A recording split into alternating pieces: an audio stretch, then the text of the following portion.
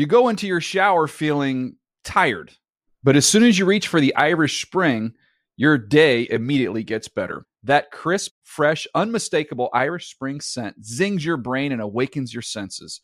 So when you finally emerge from the shower 37 minutes later, because you pay the water bill so you can stay in there as long as you want, you're ready to take on the day and smell great doing it. Irish Spring Body Wash and Bar Soap. Fresh, green, Irish. Shop now at a store near you. Hey, everyone. This is Jody Sweeten from the podcast How Rude, Tanneritos. I've been needing a quick getaway with my family, and the 2024 Hyundai Santa Fe is the perfect vehicle to take us there. It has standard third-row seating, so I'm able to pack my entire family, plus pets, in the car, while also having enough room for our camping essentials. Available H-Track all-wheel drive will get us through any dirt trails, and available dual wireless charging pads will ensure we never have to worry about getting stuck with a dead phone in the middle of nowhere. Visit HyundaiUSA.com or call 562-314-4603 for more details. Hyundai, there's joy in every journey. I'm so excited to tell you JCPenney and country music singer-songwriter Walker Hayes are partnering together on a new limited-time men's collection for the everyday guy. What I love about Walker Hayes is his laid-back nature. He's a family man, and being a country megastar while also having 7 kids, you know he likes to keep his style cool and casual. This new collection is perfect for the guy living the t-shirt life or someone wanting some fresh options that feel just as good. It's easy to wear, affordable styles that celebrate the ultimate family man, along with the quality, durability, and sensibility dads appreciate. Available online Saturday, May 4th at jcp.com and in-store Thursday, May 16th. Just in time for Father's Day. Limited time only. JCPenney, make it count.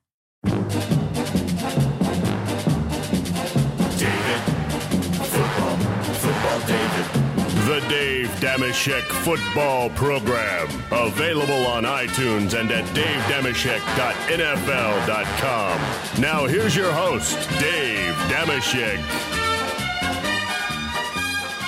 Hi and hello, football fans. It's your old pal Dave Dameshek. Welcome to the Dave Dameshek Football Program. Available as always on Stitcher, iTunes, and NFL.com/Shek.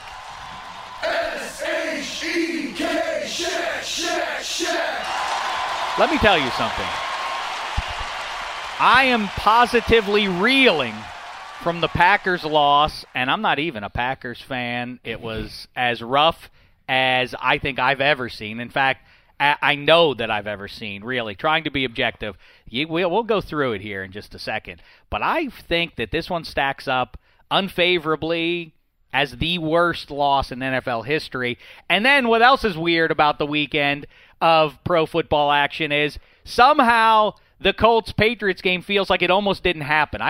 Does everybody agree that your heart couldn't invest in another game after going through what happened in Seattle? And the greatest beneficiary of that is one Andrew Luck, who gets off the hook basically for going 12 of 33. That is an apocalyptically atrocious effort, and yet nobody has said boo about that, or very few at least. It's interesting stuff. I guess as his surname would indicate, he is fortunate at least in that regard. Otherwise, the Pats whipped up on those Colts as we forecasted they would. But let's dig into all of it now. Black tie behind the glass. We have a nice room here in Studio 66. Maximum strength.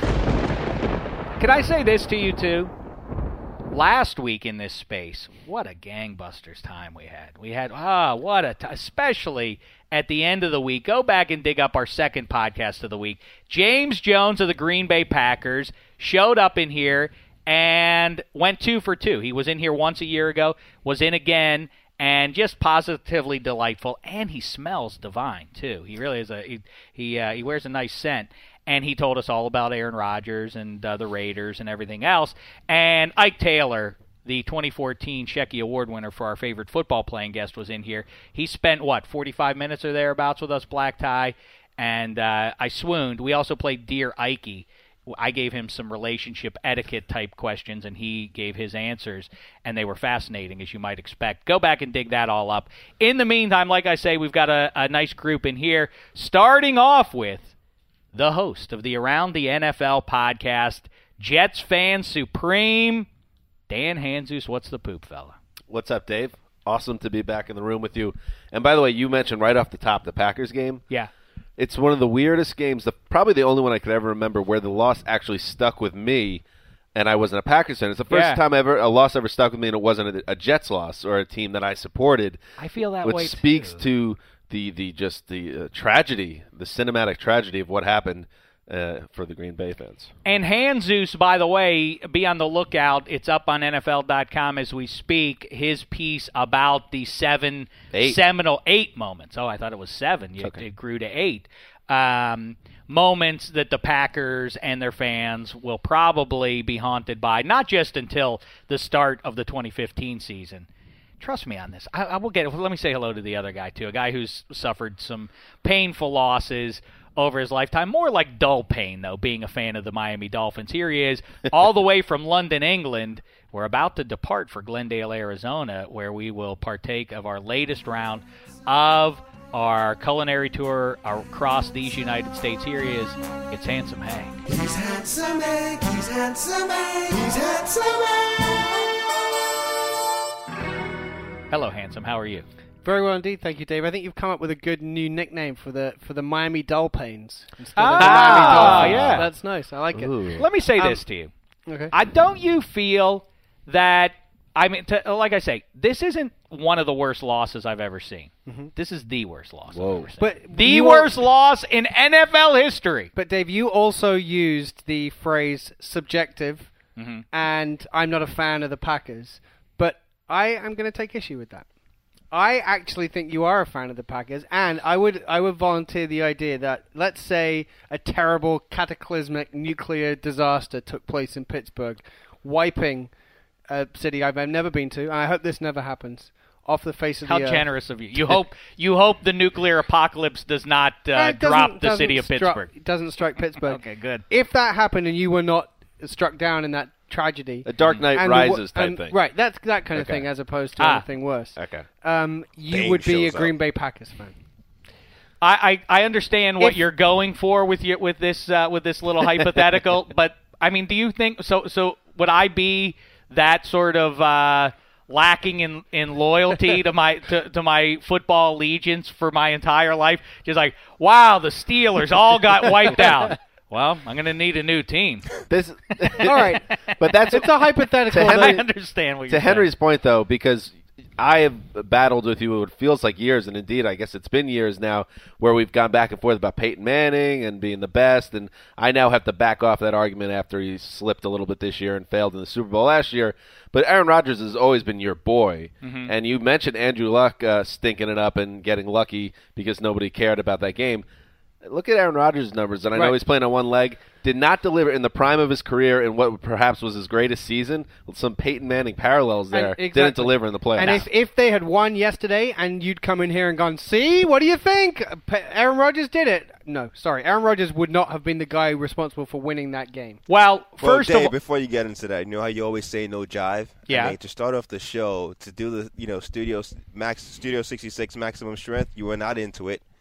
To introduce Hank, you were not into it. I've known you for years. Your body language, you've been down. Don't tell me about my depressed. body language. It's just the truth. You're a Packers fan. At the very least, an Aaron Rodgers fan. Just That's admit your it. end point. Just admit it. No jive. Maybe you're a Packers fan over I a Steelers admire. fan. No, that's the shame the devil. Don't say, now take that. I like to have my fun, but sometimes you go too far. and suggesting the nuclear winter hitting Pittsburgh is on the borderline of funny, but now you've gone officially too far. Well, listen, first of all, my heart goes out to Packers fans because I'm a sports fan. First of all, it doesn't have anything to do with what my rooting interest is. I find it hard to imagine that anybody, unless you're a diehard Seahawks fan, can you really, was that a great game? Was that an exhilarating game? It was an awesome game. It was the best. was an awesome game. Black tie. But I'm not. You must recuse yourself from this as an objective fan, because if you think I like Aaron Rodgers, you're downright creepy about Russell Wilson. He skipped into the newsroom after Wilson launched his comeback and was taunting around the NFL group, and we didn't even have a stake in it. And we were like, I remember being like, why is he like throwing this in our face? But he said afterwards he was getting a lot of heat on Twitter from people that were going after him about Wilson, and he had to celebrate somehow. Or maybe he's just, he's reflecting his hero's way, which is if you're apparently the annual tradition now with the Seahawks is after what should be pure unadulterated euphoria, instead is I told you so, and yelling at. Listen, if that's what motivates you, if that's what fuels you, I wouldn't. Far be it from me to tell you to cut it out. But on the other hand, hey Seahawks and your fans, you're kind of missing the sweet spot. You're in the glory years. I know you want the chip on the shoulder of your guys because it's what is motivating them. But on the other hand, you can stop for a minute and be happy. You don't have to constantly be looking to, you doubted us, in your face, loser. And Doug Baldwin did that after the game, and it was if you can track it down, it's a pretty good video clip. But one of the members of the media who unwittingly has suddenly offended Doug Baldwin and is being shouted at outside the locker room, does, as the video comes to an end and Baldwin's rant ends, shouts after him, and he's been saying the whole way through, you guys didn't believe in us and all this stuff, shouts after him, weren't you guys favorites today? As he walks into the locker room, and Baldwin has no response. And that's also like the silly, funny thing about sports is, like everyone doubted the Seahawks and they came up big and won the game. Brendan Bostic catches a football, you lost. So it's not like they delivered some grand statement. It's the Seahawks way. Yeah, it's like you got lucky. Let's call it like it is. And let's be honest, the Seahawks now, I think you're right, probably more people in the country found that disappointing than they would have expected to if they didn't have a rooting interest. Because I think there is something about you root against, unless you are a Seahawks fan, you root against the team that just won the Super Bowl. You want to see fresh blood in there. You want to see the Packers there potentially. I think there probably would have been more people in America rooting for Green Bay outside of just Packers fans because... Well, I mean, as it sets up now. Well, yeah, I mean, first of all, if you had Aaron Rodgers versus Tom Brady, two handsome devils, I mean, the fortnight would be consumed by these tail-of-the-tape kind of cutesy pieces about who's got it better in life, Aaron Rodgers in the heartland of America or Tom Brady in the birthplace of America. One has Gisele Bundchen, the other has Olivia Munn. Who's better? Whoever wins is going to go down as the greatest quarterback of the Super Bowl era and all that. Instead, we get this matchup of teams with sort of contentious skill sets. What great defense versus great offense and all that. But yeah, I mean, I find it hard to imagine. What you don't have a heart? Your heart doesn't go out to the Packers? For me, that's not one of the 3 or 4 best title games I've ever seen. I just saw a team implode, and that brings me to this point. Don't you think, fellas, the last 24 hours have been consumed by people attempting to assess who is the most responsible, who this loss, whose head it should fall on? Let me say 2 things. First of all, if you're a Packers fan and you think Mike McCarthy should be fired, you're dumb. If you send evil messages, forget about, physical harm threats and such to Brandon Bostic. If you just send an evil message his way, you're dumb and mean. So either way, these seem to be the 2 prime suspects. But when you think about, when I say it's the worst loss I've ever seen, think about it. I'm a Steelers fan, and I know you guys, Jets fan, Dolphins fan, say, how dare you? And a Packers fan a little bit. Yeah, and a Packers fan. But let me say this, too, about that. No, you don't need to say anything because the Packers have a great, fun, nice group of people. They like to drink beer and be cheery and have a good time. Play canasta. They and the Bills, the greatest of Catan. The greatest Super Bowl for America would be the Bills and the Packers. No one loses that one. America wins that one. That's a good one because they got their fan bases are so, they love Fox to have and CBS and NBC wouldn't want that, but yeah. All right. Well, that's a fair point. Yeah. But comparing it to other losses, Ernest Biner's fumble, the drive by Elway, Neil O'Donnell handing away those 2 second-half interceptions to the Cowboys. Awful. That was terrible. Well, I don't know why that... I don't know why that's on your list, but carry on. You don't know why that would be on my list? I'm kidding.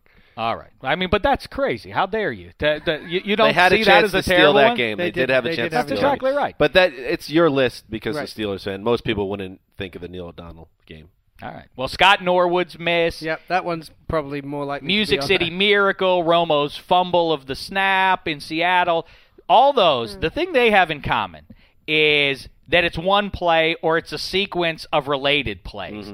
And I guess the Bills coming back on the Oilers was just this, this steamroller by Frank Reich pulling a comeback. But this one stands out for me because there are, by Hanzus's count, 8 plays. To me, it's at least a half dozen that if any of them go the Packers' way, they win that game. Right. Starting early. I mean, Jordy Nelson dropping a touchdown pass. I don't know how the rest of the game goes from there, but in the second half. But that wasn't a drop, though. That was not a. What do you call but that? it's a catch. He What do you call it? Throw as well was not necessarily on point. He had one It hand. hit him in 2 hands. What do you mean? No, it didn't. The Jordy No, it Nelson didn't. throw? The first. It was a misfire. That was a misfire. It was a bad It throw. didn't hit Wasn't him a in great his hands. ball. It was reachable. He's caught it before. He's caught it 50% of the time. He didn't catch it yesterday. But it's not Aaron Rodgers' fault. Don't worry, Dave. I think it was more Aaron You can't put Rodgers that one than- down. I thought it was more can't put Rodgers that one than on Aaron Nelson. Rodgers. Well, I'll tell you what. Here's the I guess lame defense for Aaron Rodgers. But you said it early, and you almost said it under your breath. He was playing hurt. Played fine for a guy who was hurt. But imagine how much you'd be talking. I mean, look, I agree, and I think it's courageous and everything else. But imagine how much you'd be talking them up if they'd won yesterday's game the way that they looked like they were going to win it, which wasn't because of Aaron Rodgers. Oh, Aaron Rodgers, he was terrific. He won despite coming through injury. Yeah, blah blah if blah. we're going to praise him as a god Right, when he then- when he carves up the last week's team in the second half, you got to give him heat when he falls short. Because I thought his second interception, it's one of my 8 plays that I called out. They're up 16-0 midway through the second quarter, 1st and 10 from Seattle's 33-yard line, and it looks like a miscommunication between Cobb or Nelson, one of the two, and he throws a pick there. And that's the type of stuff that, if he was playing at a higher level, that game was over. He made a lot of mistakes. I think some of the play calling by McCarthy was terrible, but some of that I think was reflected in maybe Rodgers not being himself and them not having. I know you thought the scramble, Dave, at the end of the game that Rodgers could have got a lot more yardage before the field goal that tied the game. That could have changed the game if he could have had a better gain at the end there. Think about the 2 consecutive plays. They're in Seattle territory, and the clock's ticking down under 40. 2 straight plays, Rodgers is gimpy, but still makes the first down. And then the play after that, that's when he looks to Eddie Lacy and tries to toss him the ball from 2 feet away, and Lacy had turned to block there. That's another one where Aaron Rodgers likely would have taken off with the ball. I think you could go so far, and in fact I will go that far, as to say if he isn't gimpy there, the Packers score a touchdown and deliver. That's a reach. Deliver the dagger of all daggers after they come back. That would have been something. And here's one more for you. Here's how you know the football gods really, really were intent on the Seahawks winning. The Seahawks won the coin flip for overtime. Because if the Packers get the coin flip, I bet you they at least get 3. I'm with you on that one. And it's odd if the conversation we would be having if it wasn't such an incredible comeback is should teams both possess the ball in overtime regardless. Yeah, that's a conversation that on an average playoff game when it goes into overtime and one team scores first, that's the conversation that we'd be having now. That's what Dave Dameshek would be outraged about this morning. Is both teams should have. Wouldn't you like to have seen Aaron Rodgers and I'd have the loved Packers to have get done. the ball? I agree. I think that's a rule that needs to be changed. But it's pretty telling about how good yesterday was. Are we getting upset, by the way, that the Packers didn't get the ball back after they laid down and gave up a touchdown in the first possession? You don't deserve the ball. Tell him, Dan. Come on, you know get what? out of here with that. Fair. I think that they Fine. on the first you don't like possession. football. You just wanted the I game love to be football, over, but so the you could better get team home. won at that point. They couldn't stop them. It was it was over. The better team won the game at that point. Is that how you feel, really? I do. I really do. I say, the first possession. The better team at that minute. Maybe not the better team through the whatever it was. The first 65 possession, minutes. I think, is more defensible by Mike McCarthy to not go for the touchdown there at 4th and goal at the half-yard line. Fine, you're on the road, get the points, get ahead. But when they get down there the second time, and Randall Cobb catches the little they tried to rub off the DB, and they get it to Cobb, and he takes a belt at the 1-yard line. That's where you go for it. Leave at worst. So you're up 3, and you leave the Seahawks backed up at the goal line. That to me was a bad call there. By the way, before anything else, because if I sound like I'm sad for the Packers. I really am sad for the Packers fans. This is another year of Aaron Rodgers' sublime career now and flushed you're down also the toilet. sad as a Packer fan. Oh, shush. It's ridiculous. That is sad for himself. I'm sad for our man plus Hawk. you lose Where's your your- heart? you I thought lose- you liked AJ Hawk. Well, next time he calls in, I'm telling him you didn't care. He was actually the one who could have stopped the fake field goal. Careful. Oh, But, he let's make made- sure we save that recording for him. Yeah. No, it's not. I mean, he's one man. You got to stop the first down, right? He's one man. You got to stop the first down. Let me say this about two men. I'm just one man. I hail. At the same time, before I hail Russell Wilson, I must first say I don't know, man. Call me a cynic. I didn't love the tear fest afterwards, the crying game afterwards. I don't know why. It just How didn't. could you? Your team just lost. It just didn't ring. It didn't ring as I don't know. I'm with you. I didn't love it. I felt like it was a little bit much. It was a little. The weeping was a little bit too severe. That was but take a step back. That is the NFC Championship game to go to the Super Bowl, one of the more unlikely wins we've seen in a decade at least, and he played a major role in it. He peed down his leg before he played a major role. For sure. But also, I get the emotions. tear ducts didn't actually produce any tears. Oh, you're saying it was faux. It seemed like there was a cry face without any tears being produced. It's his football life. It's the trailer for his football life. TD earmuffs. I think there's a chance that Russell Wilson is in the Drew Brees phony club. Oh, he's There's absolutely him and him and Brees are best buddies according to They are best buddies. They're definitely. I'll have to watch packaged. this video again. They're definitely packaged guys. They know what their stick is, They and know they what the perform it audience well. wants. Exactly. But Now, let me say this. they perform. I thought so. That aside, I think now that the character assassination now that over, I've talked about his character as a man, let me talk about his deeds as a football player. I feel this way. Here, Jesus invokes the name Peyton Manning. What Russell Wilson did to me was really the anti-Peyton Manning, which is things went against him. And a lot of guys, that's not just a Peyton Manning knock, but certain guys rise to the occasion. They rise to the challenge. They elevate their game. Russell Wilson didn't do that. He was apocalyptically bad for 55 minutes. He didn't throw a bad pick or two. He was just downright crummy. At what point in the game did he, and I'm not sure, I haven't looked at the stat line, did he ever get more completions than he had interceptions? Oh, There was a point where, late in the third quarter, he had more interceptions right. than he had His completions. first completion, I believe he was 1 for 7. Yeah, and it was at that deep point, he had into the 3 second picks. quarter. Yep.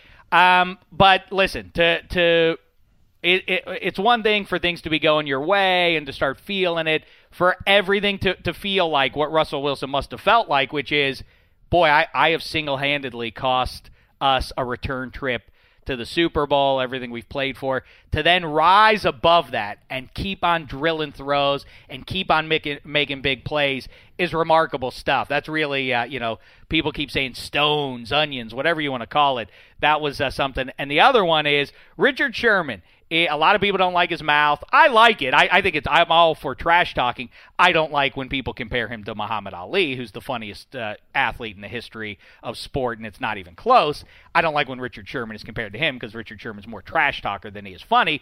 Either way, even if you're a guy who doesn't like guys who are mouthy, can't fault him when he backs it up like that. He had one arm, and he took on Jordy Nelson in a big spot there in space and tackles Jordy Nelson. He doesn't make that tackle. Jordy Nelson gets a first down. Who knows what happens? Do you think, we just talked about Russell Wilson, do you think Richard Sherman was playing to the cameras a little bit with some of those sideline shots on by the Fox cameras, wincing like a guy that was, it's interesting. Behind enemy lines, holding that arm up in the L shape perpetually as he is lined up to cover Jordy Nelson or whoever. I don't know if he was playing to the cameras. He might have been playing to Aaron Rodgers. Exactly. That's what I think what it was. Tempt him, bait him. Well, having said earlier in the week that he was frustrated that Jesus Rodgers hadn't thrown the ball his way. Jesus, I have not, because you were writing it just before we started this, but the piece is up now. Is the Packers coaching staff not at least gauging Sherman's health on that list? Yeah, I limited it to actually plays that happen, but that would be certainly a question mark after the game. The other issue I had from the coaching standpoint, obviously the conservative play calling, not going after Sherman, and then not giving Trevon Williams any safety help on the game-winning touchdown. Yeah. You would think with the game on the line and knowing the season's over, if a touchdown's caught, maybe you play a little more conservatively or in a more protective manner. I think that it was just like a major core meltdown of every aspect of the team failed. But you can understand. I mean, look, from Dave's standpoint as a fan, you can understand because if you're feeling what you're feeling after the game, imagine what it's like to. And the perfect example is Morgan Burnett like falling to the floor after he gets that pick with about 5 minutes left, and it's like, I sealed the win, whatever. No, you didn't. But if you assume that that's what he was thinking and that's what the team was thinking, well, Julius Peppers tells him to go down, right? That's that's exactly. So, but as that lead gets whittled away, can you imagine in your head just thinking back of some of these moments are obviously going to be very fresh in the Packers players' mind, like, wow, we could have actually. We could have won this one and we could have put this away. Of course there's a meltdown going on. You know what, Handsome? You haven't seen anything like that Less than a week ago, you and I had this very conversation about the curse of Sposta. And in a weird way, this was an example of it. It was a flip of the because Sposta. Once it's 19-7, well, I mean, there's a snapshot. I was rewatching the game today, and when Russell Wilson throws his fourth pick, there are 5 minutes left. They're up 19-7. Morgan Burnett picks it off. He goes to the ground. If I would have told you in that moment, look at what's happening. 19-7, Packers ball.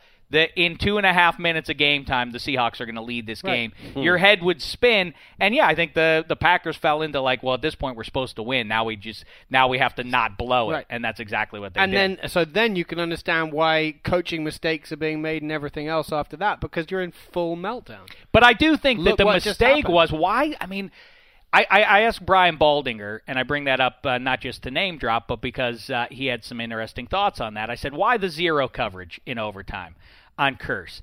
And, of course, the answer is to stop the run. They had that Marshawn Lynch was killing them at that point, so they had to take that away, and that's why the Seahawks' deep passing game works.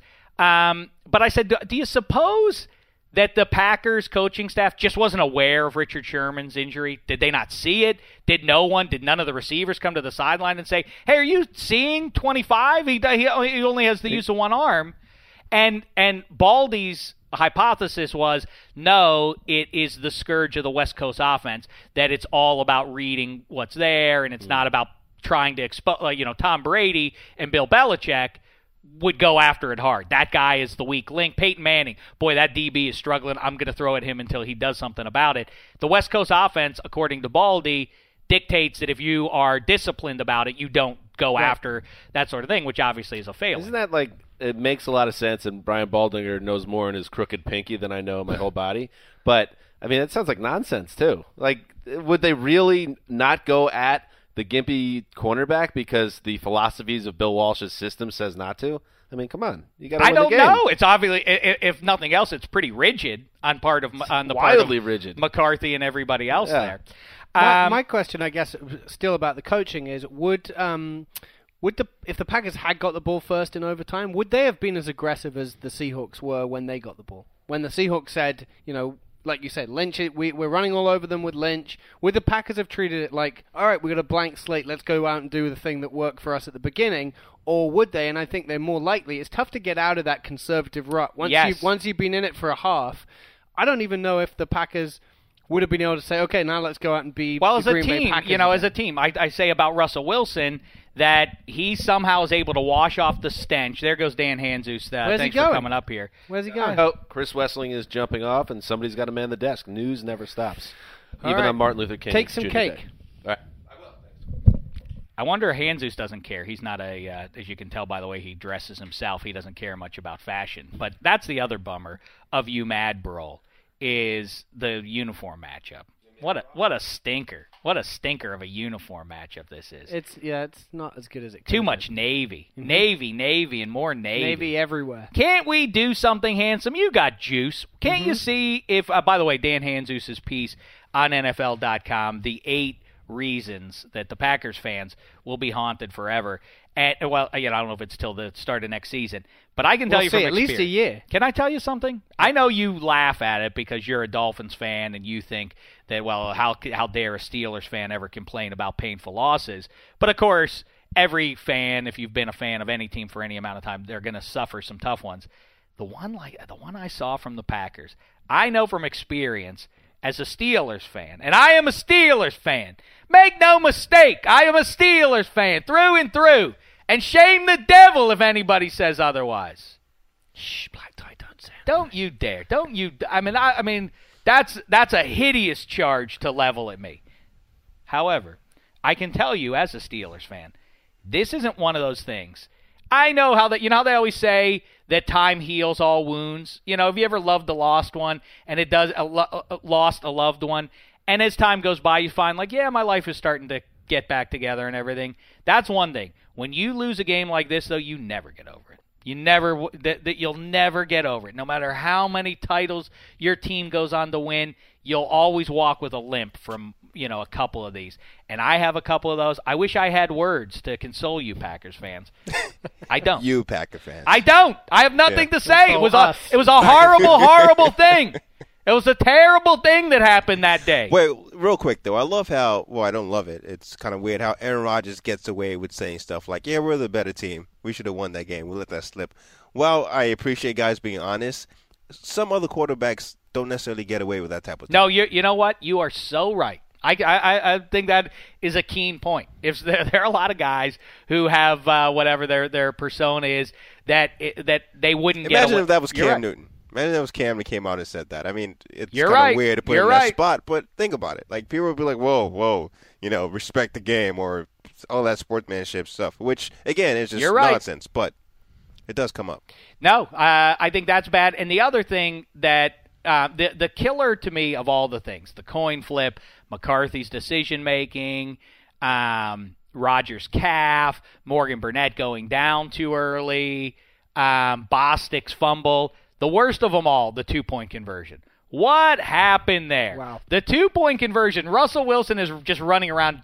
Clearly, you see, he's either going to get sacked or he's just going to throw it into the end zone. But even this one, he can't pull off this miracle. The ball's in the air across the field for forever. What are you doing, Clinton Dix? It really seemed as though his reaction indicated that he must have thought the ball was dead or something. Why did he not knock that ball down? And, of course, if he does, then the Packers still win the game, presumably. Yeah. I mean, but that's an assumption in itself, though, right? Because I know the game flows differently after that. You play it differently if you know that, hey, if you give up any points, you lose. So. Well, that's the thing I will say. In the same way that I just hailed Russell Wilson for putting it together when it counted, the same thing goes for Aaron Rodgers. I mean, you talk about getting punched in the gut. You just gave up a 16-0 lead, 19-7 evaporated. Now you're losing in the blink of an eye. Aaron Rodgers went out on the field and drove him right down the field. Right, and actually that's where Mike McCarthy shouldn't be faulted, is that where they had three timeouts, and they probably might have been a temptation to take one of those timeouts earlier on in that drive. As he saw the Seahawks defense on its heels, he kept them going, and Rodgers, kept them moving down the field, but it did stall, and you're right, a touchdown would have been nice there. I think when they get to midfield, actually, I was surprised they didn't take a timeout. There's about a minute, I believe, on the clock there. They should, because they had 2 more there. I think they're at the Seahawks 45. I think they needed to burn one there, gather themselves, and then again, I guess the notion is keep our foot on the gas. The Seahawks are struggling to stop us. We're chipping away 15, 20 yards at a clip here. And I saw that happen, if you remember, and I hate to dredge up bad memories, Dave, because you're right, I have some terrible ones, but that's exactly how that Miami Dolphins-Green Bay Packers game ended. They didn't take their foot off the gas on that one, and they kept going all the way down to the end zone, and then they had the fake spike, of course. And that's probably what is going through their head. So do you agree, Handsome? Worst loss in NFL history? I agree. I agree that it would be the most difficult to swallow loss I can think of. As a neutral fan, I don't have the same rooting interest you do. And I think that would be tough to swallow. All right, now let's talk briefly, because I really feel like in the last 2 decades. We're going to talk about the other game? I guess it's like. I think, unless you're getting calls from Seahawks fans that we haven't talked enough about the Seahawks. No, now we can talk about the Pats and Colts. Listen, by the way, Seahawks fans just I hate to invoke what Aaron Rodgers told Packers fans 3 months ago, but you really do need the RELAX. A lot of Seahawks haters too, man. Like these are the glory days. Who cares what anybody says? Yes, I don't hear what you say up here on top of the football mountain. How about that as your response? This anger I get that the players use it like no team. I know individuals have used it well. Michael Jordan comes to mind. A lot of guys do. But as a team, this is a team That's of how chip they on the are, shoulder though. guys. But that the fans are all this, what gives? You won the Super Bowl last year. You're back in another Super Bowl. That your first instinct is to like, ha is super weird. It's not the way champions act. Do you see, Handsome, how I comport myself as a Steelers six-time I agree. champion? You know, as a Take fan, notes, of, as a Seahawks fan fans. of a team that's tasted perfection, I think when that time comes again, I'll be classy. I'll be a classy winner as well. You were minus 11 when that game all right, was played, all right, something calm like down. that. Minus 5. Handsome, are you excited for our culinary tour? I am. I can't wait. We're going to Arizona. When are you going?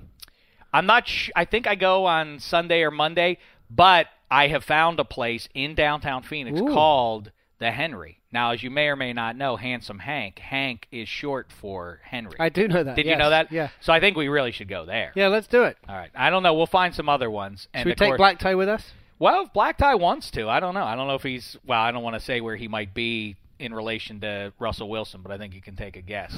If he can free himself from that place, then maybe he – Settle down, Packers fan. Settle down, okay? I would have happily taken up residency in and around Aaron Rodgers for the next fortnight if he were in the Super Bowl. That would have been a dandy.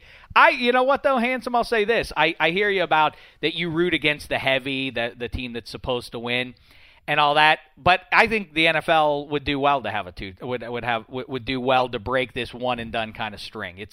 I don't, as I've said a million times, I don't like the coin flip nature of every game. Yeah, but wait a sec. I mean, let's look at the final four. Yeah, this no, year. you're right. Even all the playoff teams. I mean, this is not a year where we are saying, "Wow, I had no idea those 6 teams would make the playoffs." There's no.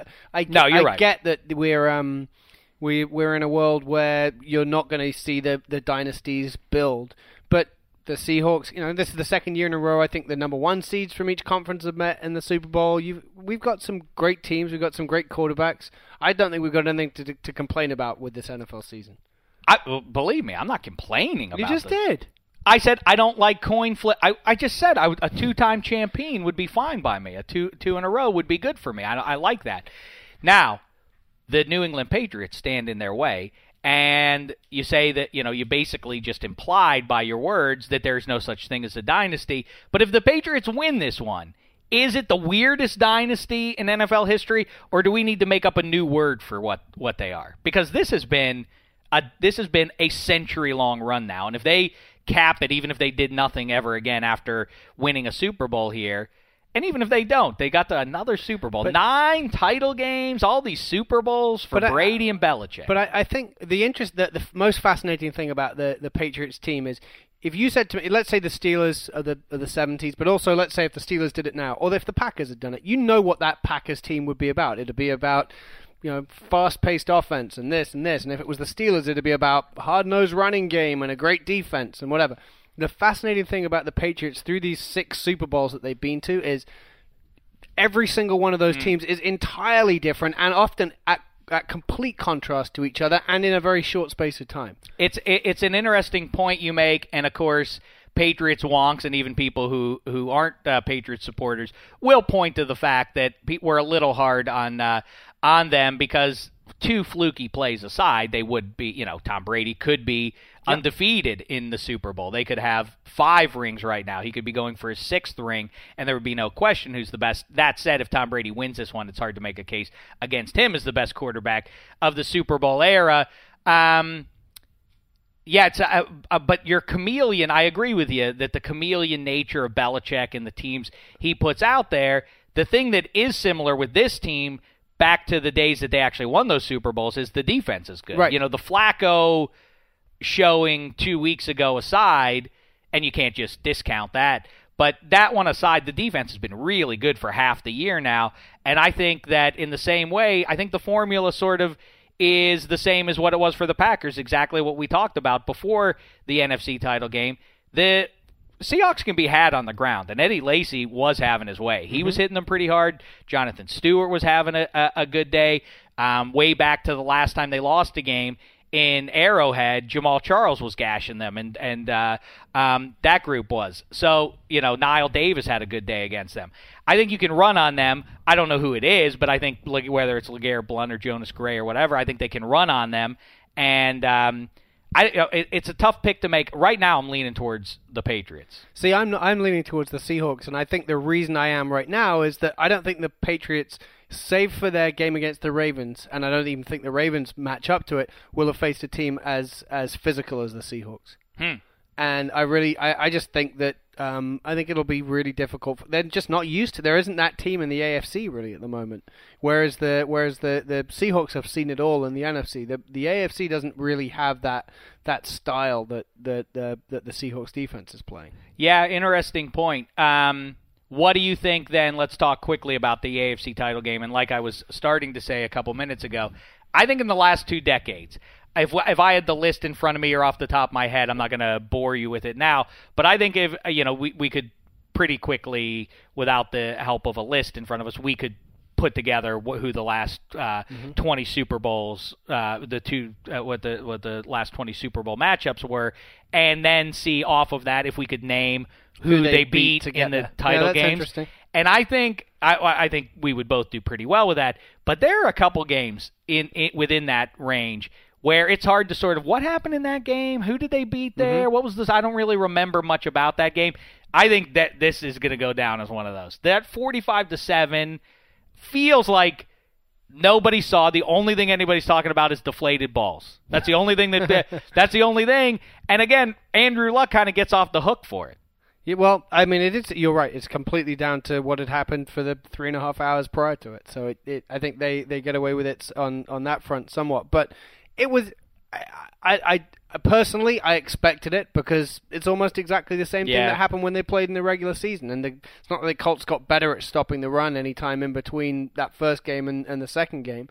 It was incredibly one-sided then, and I imagined it, maybe not the scoreline to be like that, but at least for it to feel as one-sided as it was. Whose fan base would you be happier for? What do you mean? Who would you rather see win? Think about it from that perspective. I root for the teams when I don't have my natural black and gold allegiance. I root for the team whose fan base I feel deserves it. I don't care for the fan bases particularly. You don't care for either fan base? Not really. I mean, as I said, as you've said, I think the Seahawks fans are a little bit obnoxious or have become because last year I would have said definitely I want the Seahawks to win. It's a cool story. I like that team, especially against the Broncos, whatever. But you guys do know it's not like every Seahawks fan. No, is like that, right? I'm afraid the like in a lot of groups in life, the tail leads the way, or I don't know how you overzealous. The overzealous ruin any activity or hobby or whatever. Exactly. You ever go into a bike shop and you think, oh, I'd like to peruse bikes, and then you go in there and the people in there are talking about bikes way too seriously, and they're wearing Lycra. And then you feel like, oh, I guess I'm not. I have to leave straight away if I see the people wearing Lycra. I'm like, I I'm not up to bikes enough to you because essentially you're naked. If I ask you a couple question, of millimeters of fabric, I'll feel like a jerk that I don't know as much about bikes, so I'm just going to back out of here. Just same people in Lycra. I don't know if you have the same thing, but it's like this isn't. What clothes were made to cover you up. You are naked in front of me. There's a guy in my gym who's about 50, early 50s, who I don't think knows that those Lycra bike shorts aren't. You wear those and then put shorts over them. But not this guy. But also, if you're sitting on a bicycle, that's kind of graphic. What you're showing me at that point is leaves nothing to the imagination. I do think a nice fashion. How did we get here? I don't know, but a nice fashion turn that I'm embracing is in the NBA. They're wearing the shirt sleeves now instead of the tank tops. Since Isaiah Thomas won the NBA All-Star award, maybe 84, 85-ish, and he held the trophy up over his head, that's the last I need to see of another man's armpits. Right. I don't care for that. That doesn't interest me at all. Let's cover that up. Let's stop with that. Let's stop with the barefoot. I don't know. You're right. How did we get here? I don't know. I don't know what fan base I'm rooting for. In a way, I find myself, though, rooting for Tom Brady. So that's where I was going. Is the Patriots fans I can't root for. Sorry, Patriots fans. I'm a Dolphins fan. don't like you. And I don't particularly like the Patriots because I'm a Dolphins fan, but there's something about Tom Brady. I think, we just talked about Russell Wilson and feeling slightly, not loving. I like the way he plays, but I don't necessarily his character. Something questionable. Drew Brees falls under that category. For some people, not me personally, definitely not you. Aaron Rodgers also hits that mark. Tom Brady seems to me like a guy who has worked hard to get where he is a super nice guy, has a lot going for him. All the stories that we hear from your friends Heath and Willie on this podcast, which was terrific and will be one we should definitely bring back during Super Bowl week. It makes you want to root for that guy. Yeah, and even well, Belichick in a way. Listen, I think he has been misrepresented by me and a lot of other people who are just sort of evaluating him from afar. But, I mean, that many guys who have crossed paths with him can't be wrong. Right. They're not just shilling for him after they've left the team, left the organization. They say he's a funny guy, he's a cool guy. I don't like all the hard work stuff. That's not exactly my thing. No, I don't like guys who work. Hard work is not super your hard. deal. Yeah, then that makes me look bad when you're working super hard. I don't care for that. But how about this question, real quick, and then we'll wrap it up here because we have a lot of way to go here, Handsome, before actual kickoff. Now, by the way, isn't it heartbreak? Football season's over. Mm-hmm. It's done with. I'm sick in the gut about it. Deflated balls, Anyway, listen to me. Black Tie's going to cut that. He won't cut that out. Let me ask it to you this way, Handsome. If you can sort of assess this. What's better for you, a Dolphins fan, me, a Steelers fan, going into 2015 for the AFC? Is it better for Brady and Belichick to win this one and feel like, we've purged the decade-long demon. We now have our rest fourth. on our laurels. Or even, let's retire. Maybe. Legitimately. Maybe. I don't think Brady will retire, but maybe. They'll just take it easy. Or, but then they'll have the motivation of, let's do it. Let's come right back and do it again. And then free agents will go, let's go to the Patriots. Look at this. They got loaded. The one last chance. And then Revis is there still. And then they add DeMarco Murray. And to keep the fire going. If they get to this Super Bowl and they lose this one, can we then, maybe it's then, like, I can't do it again, Coach. Maybe Brady, I'm going to play and we'll get back up, come September. We'll do it all over again. But at some point, how many times can you get knocked down and keep getting up? I mean, I'm not a professional athlete, and it's not just the athletic ability, but it's also the mindset that I can't really grasp the way these guys have the ability to bounce back and have such confidence in themselves. Well, that's why I liked, I think it was Chris Harris who said after the Broncos lost, the last 6 months of my life have been a waste of time. And I like that mentality because it is. But it's a waste of time for every player except for one team's group of players. We'll do this after the Super Bowl. There's no reason for us to rush into this, but I can't help myself and repeat what I said, I think, 2 weeks ago. The Broncos with Gary Kubiak, who knows what's going to be now? I don't know if Peyton Manning wants to play. Gary Kubiak is not going to be as deferential as Adam Gase was, I don't think, to Peyton Manning. So does Peyton really want that? And even if he does come back, it's such a question mark with him. I don't know what's going to be with that team. Really, the Patriots are going to be it again. The Colts, they haven't done a great job of putting they have some good pieces, but they have blown a couple of drafts now. I don't know. I mean, who's the favorite out of the AFC next year now? I can't help but ponder it. Obviously, I think what you want me to do is say your Steelers are going to be. I'd like to. The question for me about that Broncos move is while you don't want friction on the scale of Harbaugh had in San Francisco, being John Elway and hiring your best buddy to be the head coach, and he's hired his best buddy to be the offensive coordinator, you want some creative friction. You want that tends to make good things happen. The only way I can see this working out is either the friends fall out somewhere along the line, especially if your Brock Osweiler is your quarterback, or the team collapses. I don't see this working out particularly well for them. Yeah, it's interesting, but like I say, I'd love to jump into this, but I guess we'll have February to March, August to do all that April, jive. May, It's not jive. July. I listen. There are 30 teams right now that are feeling sad.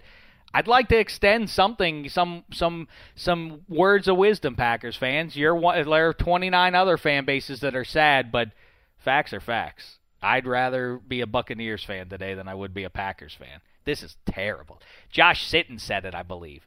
I'd rather have or maybe it was Randall Cobb. I would rather us not have made the playoffs than had to go through this. And I think it's true. Or I'd rather us get blown out. This is the worst. It's the worst, Packers, and it's never going away. I don't know what else to tell you.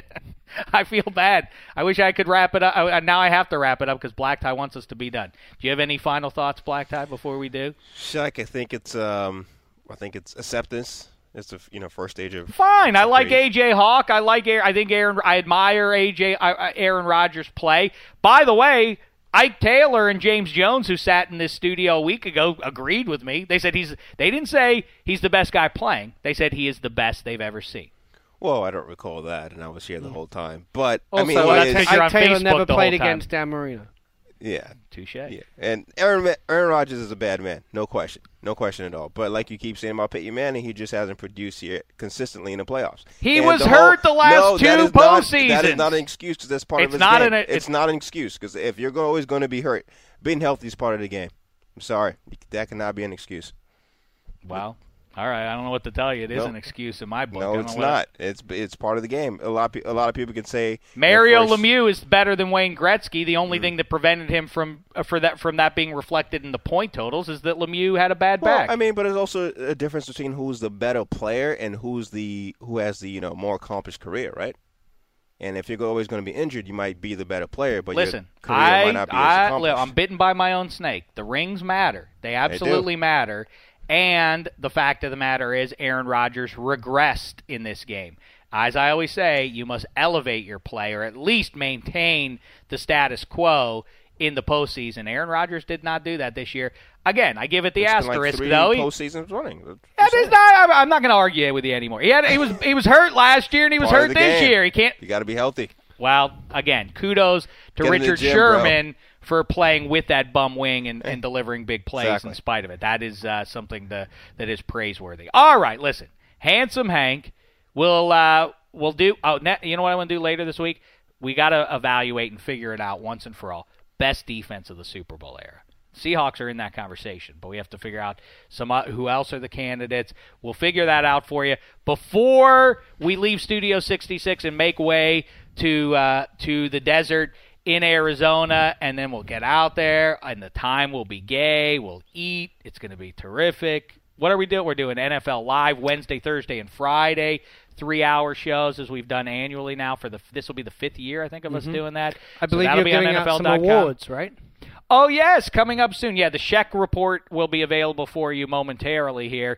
And also, if you've watched the Infinite DVR, we do, you know how they hand out the Lombardi Trophy at the Super Bowl. Before that, we're doing the Vincies, great moments, identifying the best catch, best defensive play, so on and so forth. So those will be up for you sometime this week on NFL.com. We have an IFL coming for you before the Super Bowl, so much to look forward to in that regard. Not to mention a grand Super Bowl 49, the defending champions against the 21st Century Dynasty, a.k.a. the You Mad Bro.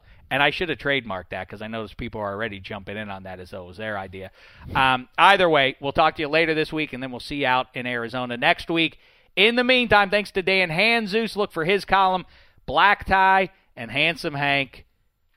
Sorry, Packers fans. For the rest of us, though, it's been a thin slice of heaven. Yeah, I'm one of you, too, I guess.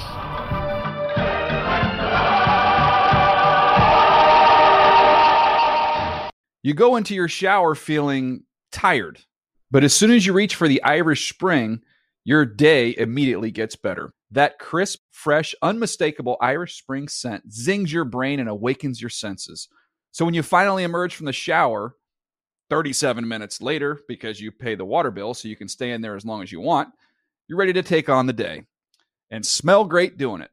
Irish Spring Body Wash and Bar Soap. Fresh, green, Irish. Shop now at a store near you. If a new house is on your wish list in the next 5 years, grow your savings faster and experience your dreams with an Ohio Homebuyer Plus account from Kemba Financial Credit Union. A savings account specifically designed to save for a new home, where you can earn 7% APY, a $500 matching bonus, and a $1,500 mortgage closing cost credit. Learn more at Kemba.org. Offer expires March 31st, 2025. APY equals annual percentage yield. Restrictions apply. NMLS 292230. Equal housing lender. Federally insured by NCUA.